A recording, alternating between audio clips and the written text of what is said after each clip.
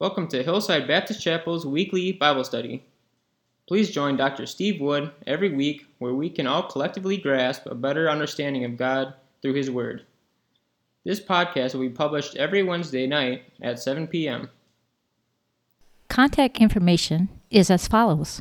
Dr. Steve Wood, Pastor, phone or message at 6438-6541, email at steverwood002@gmail.com. Prayer requests can be sent directly to hbcprayerlist2020@gmail.com. Good evening, church family. Thank you for joining us tonight for our Wednesday evening Bible study. Thank you for being with us. Thank you for your prayers. And tonight we're going to begin a study of the book of 2 Corinthians. We finished with the book of 1 Corinthians, and tonight we begin in 1 Corinthians. We'll be reading verses 1 through 6 from chapter 1 in just a moment. And so if you'd like to turn there, then we'll be ready to read that in just a few minutes. But, you know, the church ought to be a place where people find comfort. The name of the message tonight is Comfort One Another. And that's what the church is supposed to be. It's supposed to be a place of comfort. It's supposed to be a place where people can get help. People can feel wanted and needed. And there should be a fellowship among the people. Speaking of fellowship, we're thankful that we had a good group of people come to our home last Saturday and enjoy our open house here at the parsonage. And we appreciate you being here. And we felt comfort, me and Wanda, as you came. But the church ought to be a comforting place. People who are part of this church family need comforting from time to time. All of us do. But they are not the only ones. You open the doors of the church, walk outside, there's a hurting world out there that needs comforting.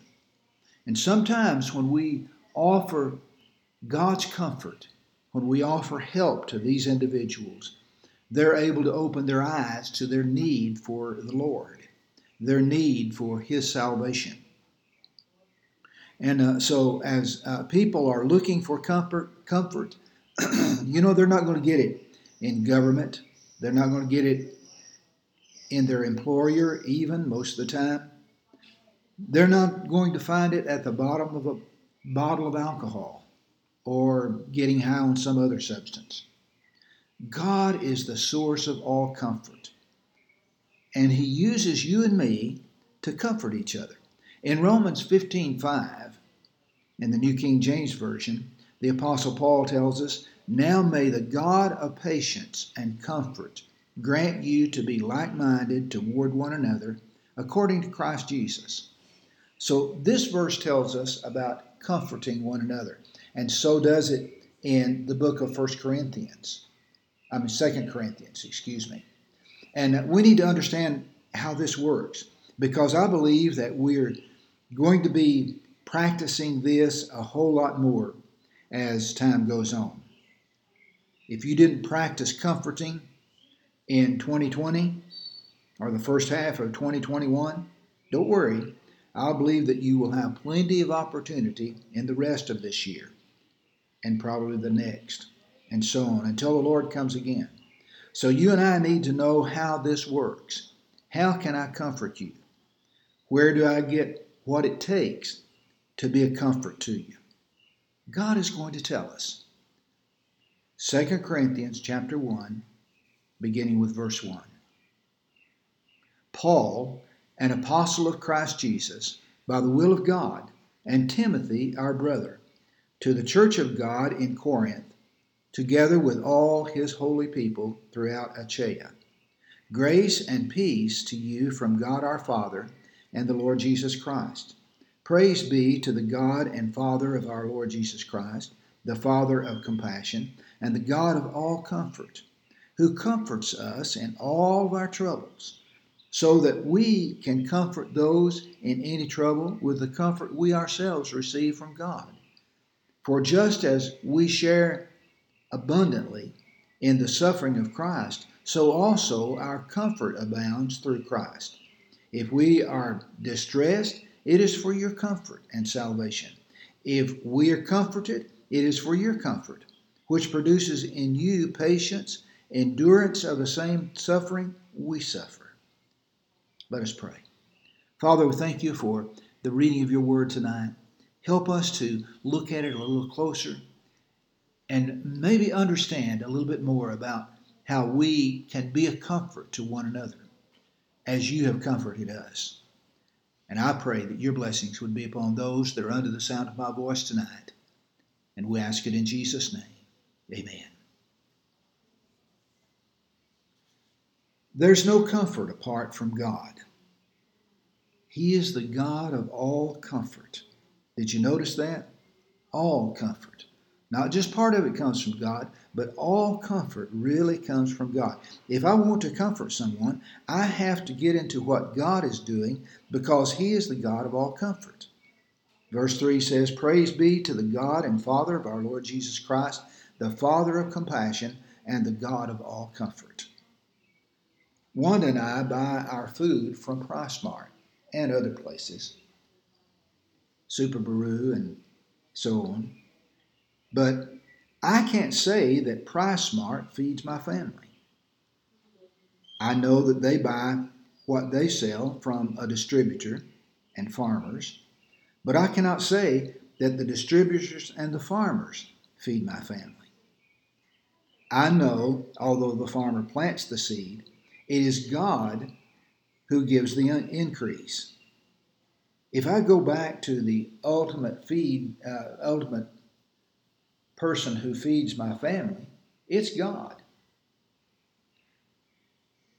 But if that abundant comfort is flowing, then the believer of that comfort, the believer that gives that comfort, must get that comfort from God. It's passed on from Him. You see what I'm saying? Just like God gives the fruits and vegetables and so forth that we buy in the grocery store, and that's how we feed our family. So it is that God gives the comfort that we can pass on to others. We ought to comfort one another. We ought to be a blessing to one another. We ought to be people that would think about how we can be there for one another and help one another. The Apostle Paul put it this way: God is the Father of compassion and the God of all comfort. Think about the word Father. If you go to a biography, if you go to biography.com and you look up Alexander Graham Bell, and the first sentence reads, Alexander Graham Bell, father of the telephone. Now what does that mean? Well, it means that he produced the first telephone. It originated with him. Just like comfort originates with God. It does not originate in any other place. It does not come from anything else. So what does that mean to me? That comfort originates with God. Anytime I have been treated kindly, helped in some way, shown compassion, befriended, it came from God. It doesn't matter where it came from the individual that showed me friendship or showed me compassion or helped me in some way. When the right person came along that gave me that, it actually came from God, whether that individual was even a believer or not. You see, God was responsible for bringing that person in my life. God was responsible for helping me in that particular time of need. That was God. We need to start seeing with our spiritual eyes, anytime that we are given comfort, it is God that's doing it. And we need to start seeing with our spiritual eyes that anytime that we are sharing comfort to someone else, God is using us to bring that. We're just a channel that God is using to bring that comfort to someone else. Comfort is a God thing, not a man thing. Men and women are able to do that because we're following the Lord. You remember when the first man and the first woman were in the garden, and they were forbidden to eat of the tree of life. I'm sorry, the tree of knowledge of good and evil. And they ate of it anyway. And then they had to appear before God. And instead of giving one another comfort, what did they do? They both threw each other under the bus, so to speak, as we would say today. Remember, if I'm getting comforted, or if I'm giving comfort, God is there because He is the source of that comfort. Today, I'm so thankful that God's comfort doesn't have any expiration clauses. God says He comforts us in all our troubles. When I was growing up, my best friend, my cousin Leonard, I believe we invented new ways to get into trouble. But I cannot tell you how many times we would desert one another because when our parents found out we did something, at that point, it became every man for himself, or every boy for himself. Today, I'm so glad that God does not bail out on me. No matter what type of trouble I may find myself in, He's there. It says, who comforts us in all our troubles. Which is, if you think about it, really something hard to grasp. Anything we face, any problems that we have, He's there for us. Now, I can understand God comforting me when the world comes against me. In fact, you and I would rally around someone who got in a bad deal from maybe their employer, maybe something that they didn't deserve at all, but and maybe they got fired. Maybe they got a demotion. Maybe this employer docked their pay, whatever it may have been. And we knew that this wasn't their fault. It was just a bad deal. And we would rally around them, wouldn't we? Or someone who got a bad verdict in a court decision, and we knew that individual was innocent. Or their landlord showed no mercy during a tough financial stretch. It seems natural for us to just rally around one another and comfort one another and help one another in cases like that. I can understand God comforting me when people start coming against me, maybe, or someone in my family begins to hurt me and my wife.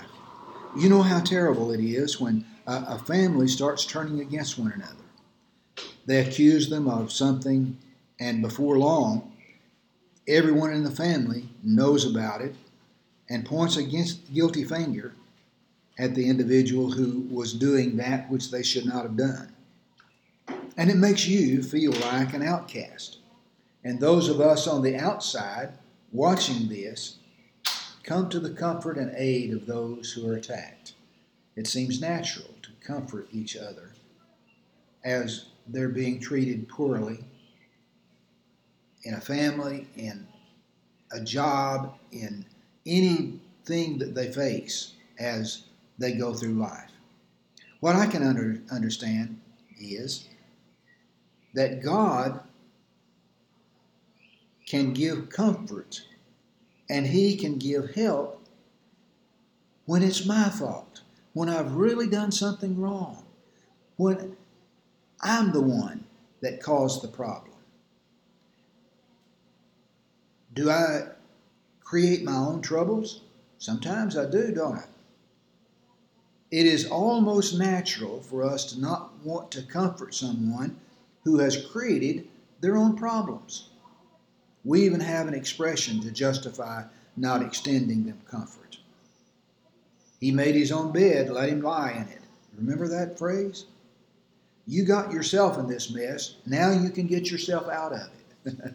Remember that? So, we make excuses, as it were, for ourselves not to comfort one another, not to help one another.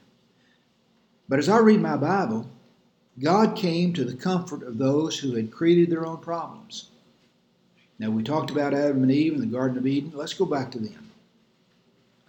As we talked about Adam and Eve, God killed an animal to provide skins for Adam and Eve's covering of their nakedness as they became aware of their sin.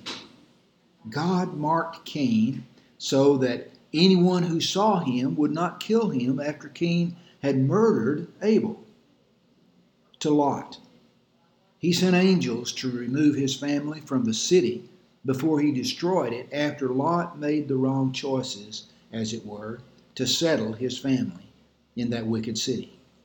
And I could go on and on. Time after time, God comforted, God helped individuals after they had caused their own problems.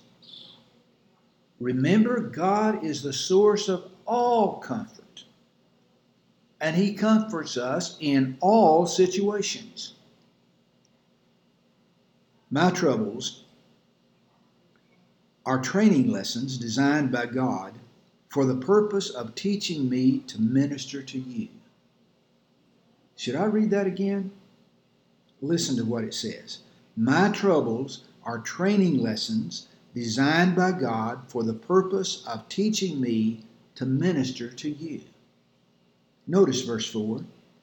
So that we can comfort those in any trouble with the comfort we ourselves have received from God. Picture what is happening here.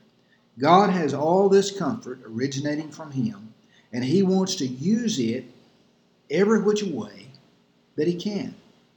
But He does not want to hoard the blessing for Himself. He wants to share it with His children, you and me. But since comfort is foreign to us, apart from God, remember Adam and Eve? They had a chance to show comfort, and instead they blamed each other. We have to experience God's comfort in our lives so that we can pass it on to those in need of it. Now, when I have troubles in my life, no matter the source, God can do two things. First, and the one we usually want more than the other, is that God simply removes the problem, removes that thing from our lives that's causing our hurt. But how does, let's say, Dale benefit from God removing my problem? How does Linda benefit from God removing my problem? Well, they don't really, do they? I benefit, but they don't. But let's say God decides not to remove the troubles from me, but He promises me to give me the comfort, the help, the patience, whatever is needed to deal with my problem. Because we just read, He comforts us in all our troubles. See, there's sometimes when the trouble's not removed, it's still there. He gives us what we need to deal with that particular trouble, that problem. Now, does He just give me enough just to cover my problem? No, a verse of Scripture we have used a lot recently in Ephesians 3:20 says, Now to Him who is able to do immeasurably more than all we ask or imagine, according to His power that is at work within us. So God gives me an abundant amount of what I need, so much that I can share some of that with Dale and Linda. And I'll just pick them out. You understand, they're my neighbors here. So I have been blessed. Dale has been blessed. Linda has been blessed. More people have been blessed because God did not remove my trouble from me, but gave me grace to handle my problem. That's what the Apostle Paul is saying in verses 5 and 6. For just as the suffering of Christ flows over into our lives, so also through Christ our comfort overflows. If we are distressed, it is for your comfort and salvation. If we are comforted, it is for your comfort, which produces in you patience and endurance. Of the same suffering we suffer. What I must be careful of is receiving the comfort of God, but then not only receiving it, but sharing it with others. How do we not share it? Not being in fellowship with one another. If I'm at church, but you're at home, we're not sharing each other's fellowship, are we? Another way not to share the comfort that God has to let sin get in the way. Sin draws me to myself. The first thing Adam and Eve did was hide. Remember that when they sinned? If I am in sin, I don't want to be around other Christians. And I'm not able to help them when I'm running away from God. But oh, if that abundant comfort is flowing, then the believers of our church are being blessed by God. We ought to comfort one another. Remember these verses as you think about trouble that you might have, problems that you're facing. Remember, God wants to comfort you. He wants to help you, that you might be a help to somebody else.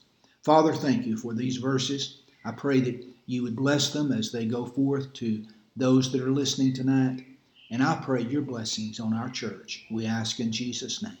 Amen. Please stay tuned for a short weekly editorial with Face to Face with Dr. Fred. Good evening. My friend died suddenly. Bob Gregory. He was a year older than I. He had a very high intellect, and he was a war hero as a U.S. Navy officer. And he loved dogs, and he was a writer, and I knew him as a writer. He wrote numerous things, but he would never get anything published. And the colonel and I always tried to get him, go ahead and get this published, but he never did. I have about 20 of his writings, and every one of them are fantastic. I'm a good writer. He's a great writer. But he's gone now. Listen what he wrote. He said, quote, and I have left unsaid the things I wanted him to know. You know, that's all of us.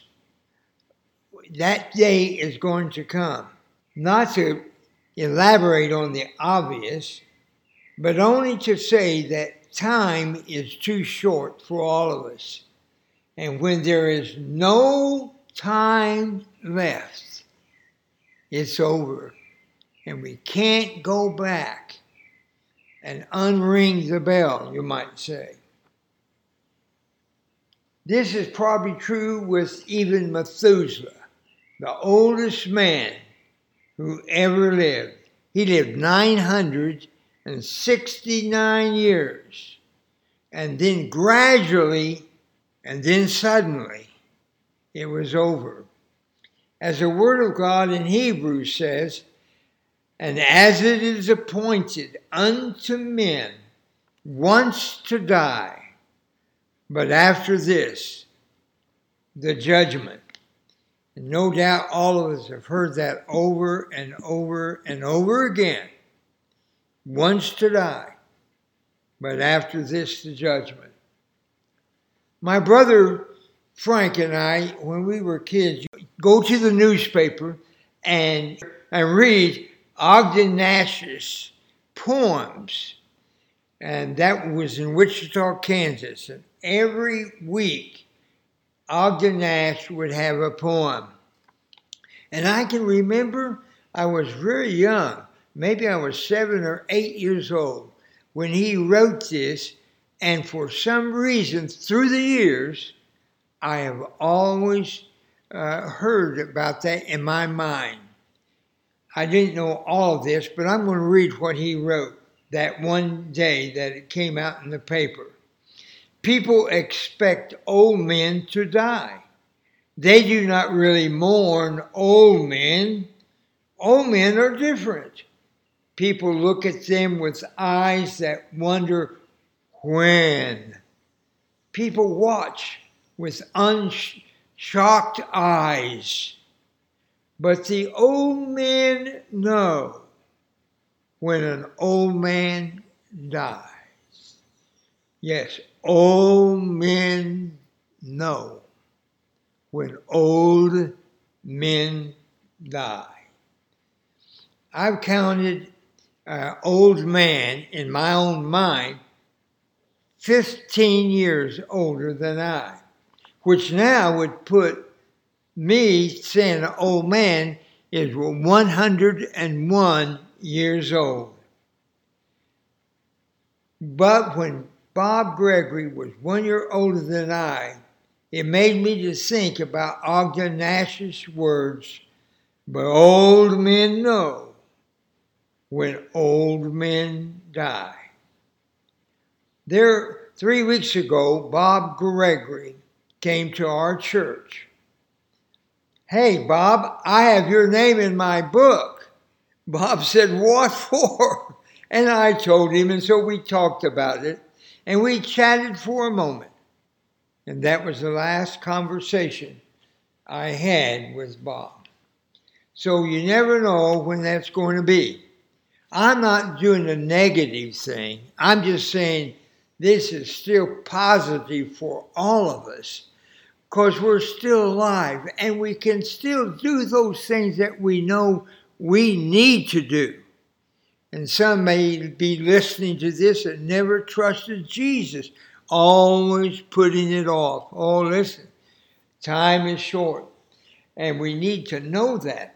And in Revelation 21:27, and there shall be in no wise enter into anything that defileth, neither whatsoever worketh abomination, or maketh a lie, but they which are written in the Lamb's book of life. Well, it's not my book that would do any good for anyone on that. It's the Word of God. It's the Lamb's book of life. Is it written down? Is it written down your name in the Lamb's book of life?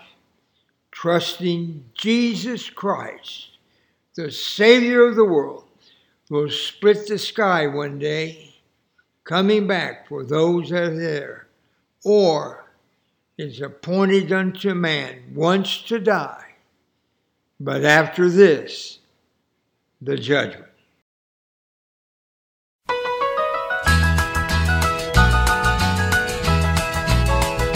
Is my name written there on those pages bright and fair?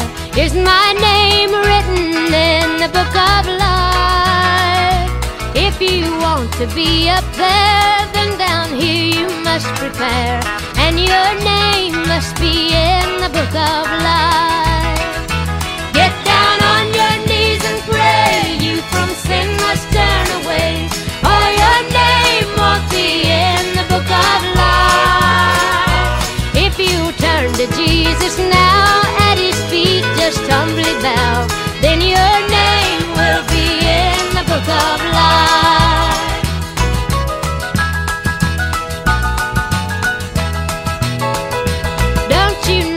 Christ was sent that from sin you could repent, so your name could be in the book of life. You will have a great surprise if you fail to recognize that your name must be in the book of life. Get down on your knees and pray, you from sin must turn away, or your name won't be in the book of life. Don't delay and don't forget that from sin you must repent, then your name will be in the book of life. Is my name written in the book of life? Contact information is as follows. Dr. Steve Wood, pastor. Phone or message at 6438-6541. Email at steverwood002@gmail.com. Prayer requests can be sent directly to hbcprayerlist2020@gmail.com. Thank you, and God bless.